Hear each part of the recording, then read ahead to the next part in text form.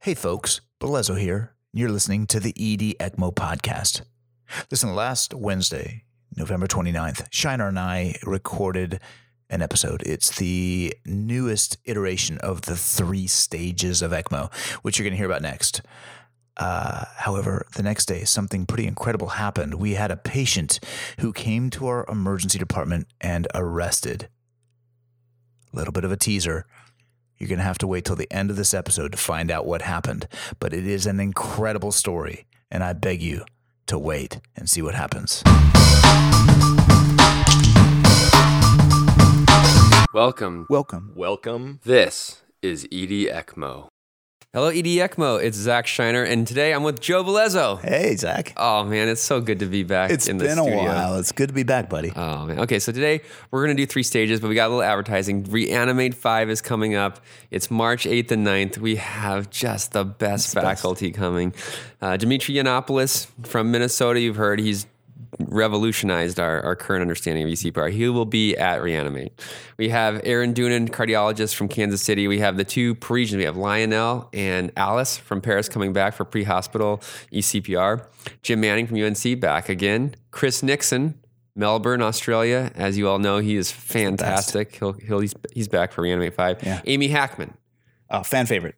CT surgeon, Yeah. USC. And man, she was awesome at R4. Zaf is back. And Scott, you and me. Yeah. Just Chris Ho. The usual suspects. Yeah. So great. March 8th and 9th. Hope to see you there. Hope to see you there. All right. So today, 3 stages.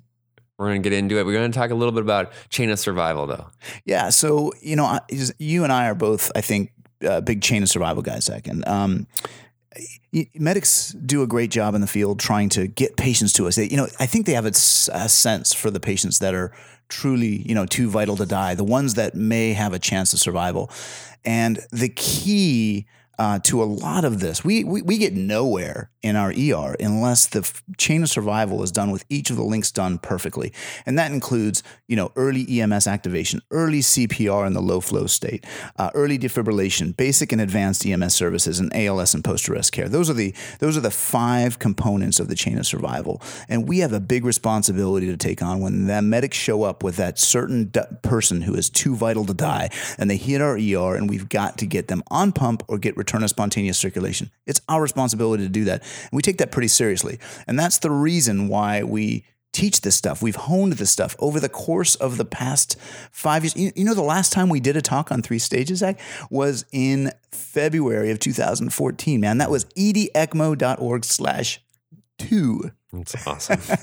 A lot has changed since then. And we're seeing worldwide that the places where ECPR is successful are the places that put a lot of energy into their EMS, a lot of energy into getting those patients to the ER that are still, salvageable. And you see it in Minnesota where they've gone to that load and go technique, getting mechanical chest compressions. We see it in Paris where they have a whole system employed.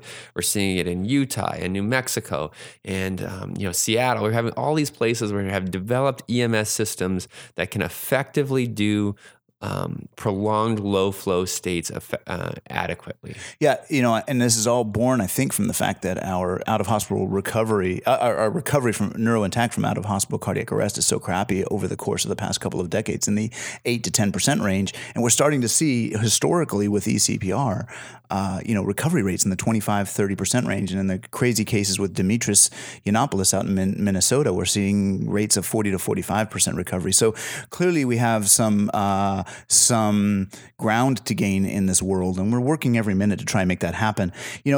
ECPR is only an option if that entire chain of survival that we just talked about, the EMS efforts were done perfectly. With our goal is to find that needle in the haystack. And once they hit our door, we need to organize everything in a perfect way such that the patient either gets return of spontaneous circulation or gets ECPR performed perfectly, such that we can be that 6th component of the chain of survival and possibly get the patient up to the cath lab, IR, or OR, whatever their definitive management may be. All right, so let's get into these 3 stages. Let's just remind listeners what we mean when we say each of the stages. Stage one is placement of commercially available cannulas. It's the same catheters. It's the same thing you're doing right now with most of your recesses, only it's regimented. So is that a word? Regimented? Regiment. Sounds good to me. So it's placement of in our case, we put a 5 French single lumen in the artery of the femoral artery and a 9 French sheath in the femoral vein. Okay, so that's stage 1, but we've changed this up. I mean, we've gone differently since February or whatever it was, 2014. We were initially putting in 9 French catheters into the femoral artery, and we certainly aren't doing that anymore. We've now gone down to 5 French, and even some of us are using the micropuncture kits that have the really thin wires that we can get even smaller. Well, let's take a step back though. So if you run a code the way we traditionally have in the past, patient shows up, they get moved over to the hospital gurney. It takes about 5 minutes to completely unpack the patient. And then you start running your code and you go, the first 3 to 5 minutes and then another 3 to 5 minutes and then another 3 to 5 minutes. Where are you at? You're at 20 minutes, 30 minutes down the road before you go, oh, this guy's a refractory VF. Oh, maybe we should consider ECMO. And that's the wrong approach because you just lost 20 to 25, maybe 30 minutes of time. And study after study has shown that not only no flow states have poor outcomes, but prolonged low flow states have poor outcomes. I think a couple of studies, which I'll put in the show notes, one shows that low flow states extending beyond 16 minutes is associated with poor outcomes. And another one, 21 minutes is the inflection point whereby poor outcomes happen. So if you wait until after that 20, 25 minute, that ship has sailed. We need to get ECMO going earlier. Now, what does that mean? Does that mean that every patient who's 90 years old who comes into our ER gets ECMO? Hell no. But what that means is we march down the ECMO pathway in parallel to the ongoing resuscitation, which means that you need to have 2 separate activities happening at the same time. Activity 1 is a doctor in charge of running the code, and activity 2 is the ECPR specialist doctor. Okay, so you got in a really good point here, which I think we do need to take a step back on. In the last 3 years, how has your setting up of the room, not getting into too much detail, but how has that changed so that we can successfully get them on ECMO faster? So the key here, good question, Zach. The key here is that you need to have a doctor adjacent to the ECPR doctor needs to be in position to have needle in skin in the minimal amount of time from the time the patient hits the hits the hospital gurney. And so we do have a established choreography of the code, which we're not going to get into in this episode, but we can give you some links in the show notes to that stuff. Bottom line here is that if I am the ECPR doctor, my back is to the wall. I've got an ultrasound machine in the room and I am fully gowned, draped, prepped, bonnet, mask, sterile gloves, sterile ultrasound probe, needle in hand. The patient hits the hospital gurney, pants come down. I've got a dedicated person to do that. Again, won't get into too much of that now. Groin is splashed with betadine or chlorhexidine, drape goes down, and I've got a needle tip in the skin within seconds to minutes of that patient hitting my gurney. Next, what I'm looking at is I'm taking my ultrasound probe, linear array probe, and looking at the femoral vessels in transverse. When I look at them, I try to identify the artery first. We teach artery first, although other places may go vein first. We teach artery first. Reason for that is that once you get the further along you get into the code, the harder and harder we think it becomes to access the femoral artery, and we think the femoral vein is easier to access in time. So artery first for us. I put the needle in skin, I take a look, I see what I think is the femoral artery, and I do the blasphemy. I stop CPR. But just for seconds. So stop CPR. I'm the only one in the room allowed to call stop CPR, which time I put the needle tip into the artery, pass the wire in, needle out. I now have the wire in the femoral artery, start CPR. And that you now have a rail. You have a wire in the femoral artery, and you can now go after the vein. All right. And just to sort of give a perspective, we have gained knowledge from all over the world. There are places that are doing it differently. This is how we've set it up and have had success. In Paris and in Minnesota, they do the vein first. And they also use, and Joe and I have done this as well, in Minnesota, they put both of the wires in before they actually put the cannulas in. And this does give you a little bit better resolution on your second vessel ultrasound. And it allows you to sort of just have a hard stop as well at that point if you're going to go directly to ECMO lines rather than putting in these resuscitation lines that we think are important.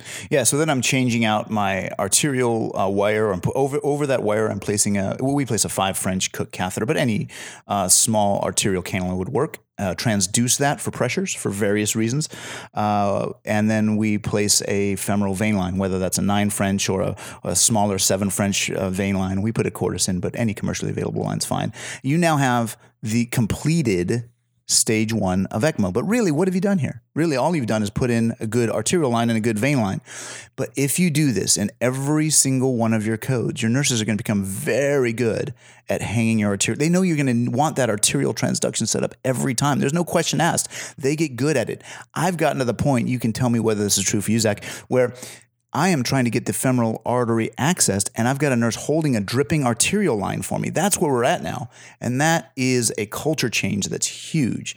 So arterial line in, it's transduced. I can monitor chest compression quality, chest compression depth, chest compression speed. I can do hemodynamic guided epinephrine dosing. A lot of stuff can happen with access of the femoral artery, and then the vein line's a great resuscitation line. So have I really done stage 1 of ECMO? I don't know. But what I have done is put in really good resuscitation lines. In the end, it ends up being what we call stage 1. Point of order here, though. Remember that the other doctor is running the code. That doctor, the code doctor, must not get sucked into the excitement of the eCPR. And it's so easy to do that. So I've been there. Yeah. So that doctor needs to keep head above the trees, needs to keep the bird's eye approach, needs to be understanding what's happening in the overall code. And most importantly, find out if this is an ECMO candidate.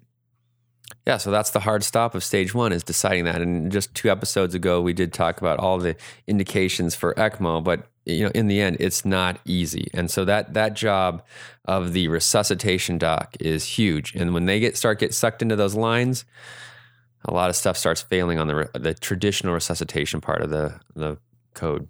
Okay, so your resuscitation doctor, your code doctor decides, talks to the family. This guy's a healthy guy otherwise. He has no comorbidities. He meets all of our inclusion criterion. And the chain of survival was done perfectly from head to toe, soup to nuts. So now, Zach, what are we going to do next? So stage 2 is now when we're cannulating up. This is when we're putting in the dilators. We have adopted, I think quite successfully from the Australians, the idea of pin and pull and push and rack. And the idea here is that when we're putting in these dilators, you need to have some control of the wire.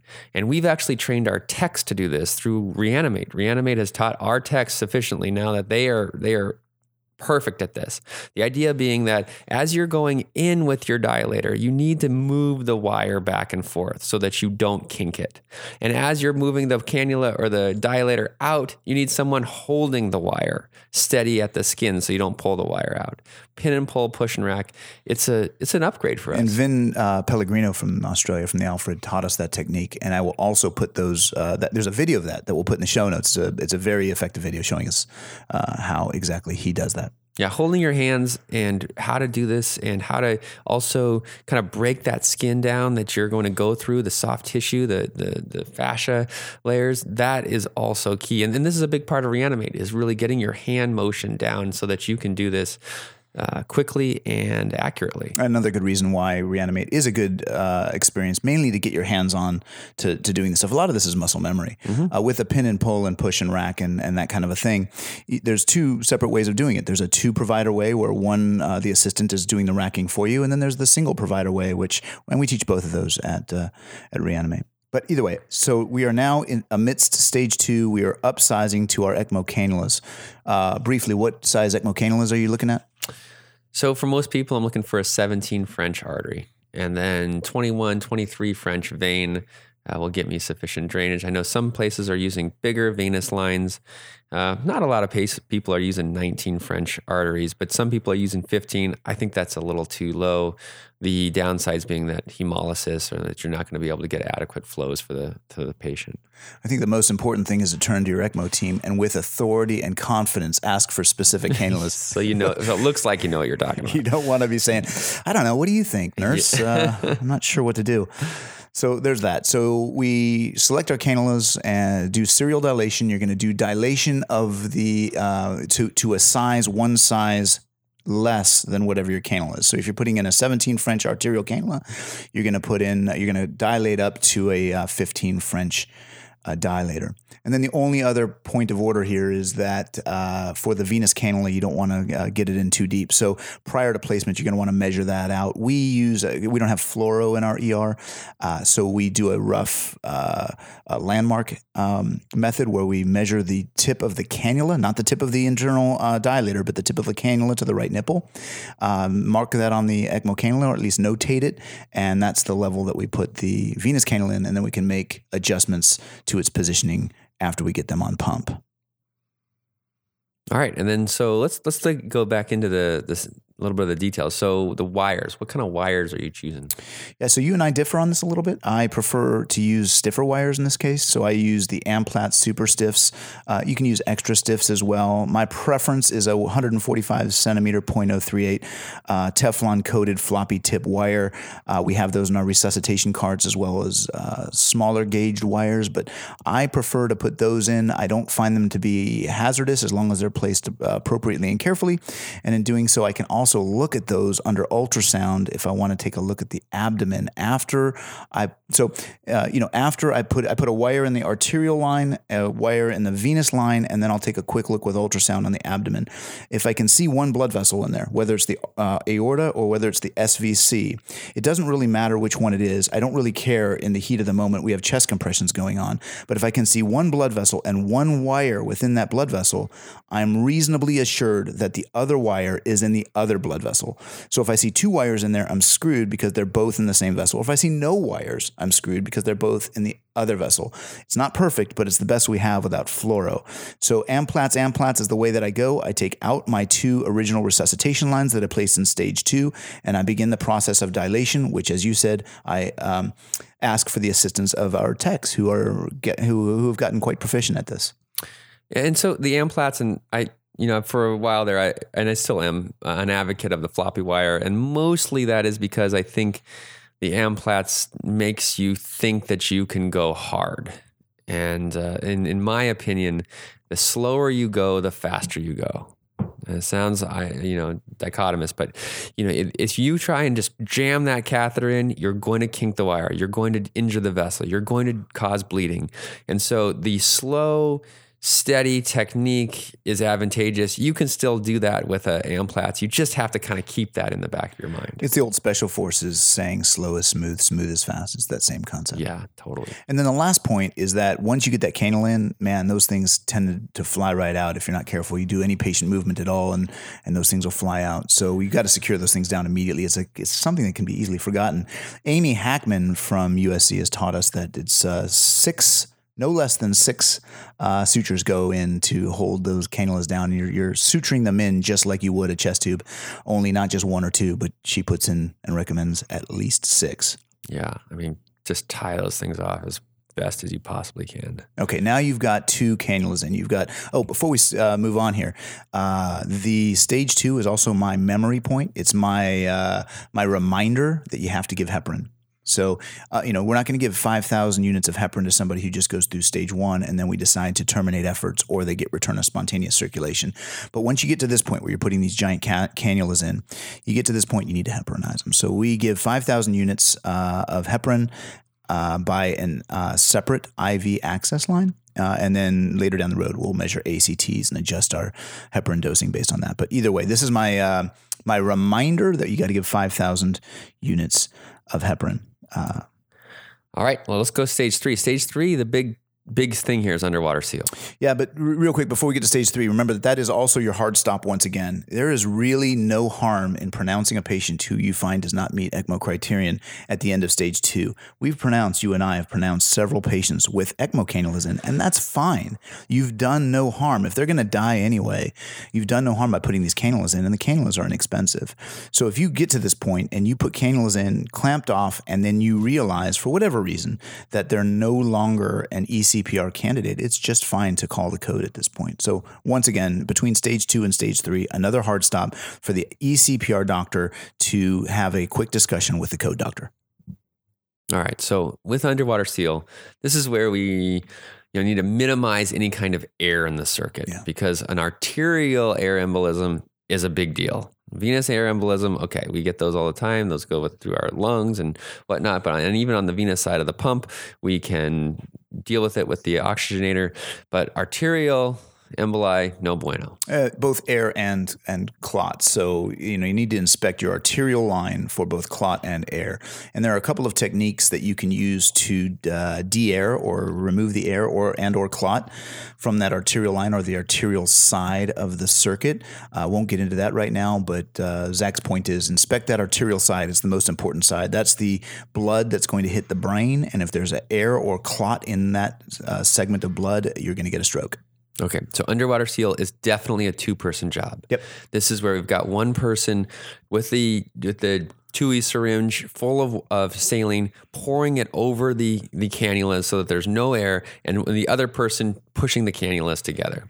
This allows for adequate removal of oxygen, or the minimum amount of oxygen that in air is going to get in there, and it also allows for a tight seal of the two of the cannulas to the circuit. Yeah, and we've got video of that as well. I think I have an instructional video on that, and I'll put that up in the show notes as well, because a picture does sort of tell a half a dozen words. So that's one of those visual things that's kind of best seen than explained. But either way, the way that Zach explained it is right. Closing off or completing the circuit while making sure that all of the air and clot are removed is key. And then even after that, you've closed the circuit off. There are a couple of ways of removing tiny air bubbles that may be still present. But that's that. You now have a completed ECMO circuit. And we've now turning on the pump. We're not going to get into a lot of the stuff that we do after turning on the pump, but when you first turn on the pump, tell me how you are taking off the clamps, because currently the cannulas are now clamped. We are now going to turn the machine on, increase the RPMs. Is there any rhyme or reason to how we do that? Well, I'm not sure what you're getting at there. What I usually do is ramp up the RPMs to about 1,500 RPMs. And we sort of consider that to be the physiologic neutral. So at about 1,500 RPMs, you're going to get the equilibration point between forward flow and backward flow in the ECMO circuit. So you're not going to get a lot of flow that way. So what that does, though, is it creates a general movement in the forward direction. And it's at this point that if you go any higher than about 1,500 RPMs, you're going to start seeing forward flow through the circuit. And at this point, we can start talking about removing clamps. Okay. And those are the 3 stages. The 3 stages of ECMO. She said the first thing that happened was she turned me over and saw my badge. She said, I'm not stopping. So she said, when she saw my badge, she just lost it. So I wanted to highlight the importance of this concept of 3 stages of ECMO by discussing a case. And this is a case that happened just last week on November 30th, 2017 at about 5:15 p.m. And this is a pretty incredible story. Diane McGrogan is one of our own sharp family members. She is the director of case management at our psychiatric hospital across the way. She's 61 years old, healthy, swimmer, hiker, athlete, and actually had been feeling a little uncomfortable for the past week or so. Vague symptoms, but not feeling well. She went to her doctor and did report a little bit of chest pain, and then her doctor referred her to a cardiologist, and remarkably, 2 days prior, she had a treadmill stress test that came back completely normal. And so when she continued to have chest pain in the days that followed, her doctor suggested that this could be a musculoskeletal cause because she was an athlete and did a lot of working out. And the night of November 30th, she left work at about 5 o'clock and just didn't feel well. She decided to stop into the ER on her way home, just to get checked in, maybe get an aspirin or something. She parked her car. She walked to the front of the ER and sat down on a bench just outside of our emergency department. My name is Jessica Morrison. I'm a registered nurse at Sharp Memorial Emergency Department. And on Thursday, November 30th, I was a triage nurse, and a patient that was discharged ran back into the emergency department and told me that a woman had collapsed outside in the ER. Diane had fallen over, having sat down on the bench and collapsed. So I got a wheelchair because I wasn't sure, if she was able to get into the wheelchair and go in, and I grabbed a security guard to go with me for assistance if I needed to send someone back in right away. And I found Diane laying on her back. She was completely supine with her hands contracted up towards her chest, and at first appearance, it looked like she was having a seizure. A week later, Jessica was able to tell Diane what it was like taking care of her in that moment. They came out with a gurney, and like 4 people, tried to pick me up, and she said I was just like a limp noodle, and she was worried that maybe I had a neck injury or something like that. But she said everybody just wanted to get me on that gurney and get me out of there. That's when Jessica went into superhero mode. I went to go feel for a carotid pulse, and she did not have a pulse. So I went to find placement on her chest, and I saw that she had a sharp badge on. And that just, really kind of affected me. I said, oh my gosh, she's one of us. And I moved her badge aside, and I immediately started chest compressions. At which time several ER team members ran outside to help Jessica help Diane. And within a couple minutes, Dr. Eads came out with multiple nurses and techs, and we were able to lift her up, briefly stop compressions to lift her up and put her on the gurney. And then another nurse, Colleen, climbed on top of the patient and straddled her and did CPR, did chest compressions on her while she was being wheeled back into a room. So as we do with all coding patients who arrive to our emergency department, we assign a doctor as the code doctor and a second doctor as the line doctor or the ECMO doctor. In this case, Dr. Cade Lawrence took the position as the code doctor at the head of the bed and began running the code with the usual shocks and drugs and chest compressions and supervising all of that. And at the same time, figuring out whether this was a patient who may be an ECMO candidate. At that time, I also took position in the patient's right groin area to act as the ECMO doctor. And I began preparations for stage 1 of ECMO. And off we go. In the meantime, Zach Shiner shows up to help with the post-pump critical care elements. And I should give a shout out at this time to Mike Nybecker, one of our clerks in the department who has spent considerable time at Reanimate and was able to position himself at the time to assist me as first assist in getting the patient completely cannulated. So we ended up with a 19 French arterial line and a 21 French venous line in good position. We had the patient up on pump in about 32 minutes from time of arrest, 12 minutes from time of beginning of cannulation, and flows in the 3.5 liter range. In the meantime, Dr. Lawrence had been doing the important stuff and running the code expertly, and as things happened, there was a brief period of pulses early on in the resuscitation where we were able to capture an EKG and found the patient to have a STEMI, at which time Dr. Lawrence called a STEMI code. Almost immediately after the patient was cannulated and up on pump, Dr. Arvin Nerullo, one of our incredible interventional cardiologists, came right to the bedside, looked at the EKG, and took the patient up to the cath lab. The patient came up to the cardiac cath lab on ECMO, hemodynamically stable, and we did a diagnostic coronary angiogram from the right wrist. We actually found the widowmaker, the proximal LAD lesion that likely led to her cardiac arrest. And then we ended up directly stenting that artery. We used IVUS to kind of optimize that stent to try to minimize contrast. And we were happy with the TIMI 3 flow we got throughout her LAD. At the end of the case, we did a right heart catheterization just to assess her hemodynamics, and she was actually pretty hemodynamically stable at the time she was leaving the cardiac cath lab. So she was transferred from the coronary cath lab to the intensive care unit. She was decannulated on post-arrest day 2. She was extubated a couple of days later and has had 100% neurologic recovery. This is a patient who went 32 minutes of CPR. She had witness arrest. She had a 0 no-flow time with Jessica's incredible response. She had a very short no-flow time and gotten onto pump. But I can say that I was there. This patient had gone 4 rounds of chest compressions, 4 rounds of drugs, 4 rounds of shocks. She was refractory VF. She was going to die, if not for an incredible effort by an incredible team of incredible people. Well, I think with all of you, that you all participated in saving my life.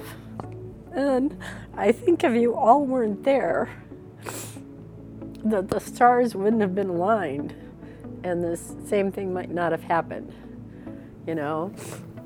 This is the ED ECMO podcast.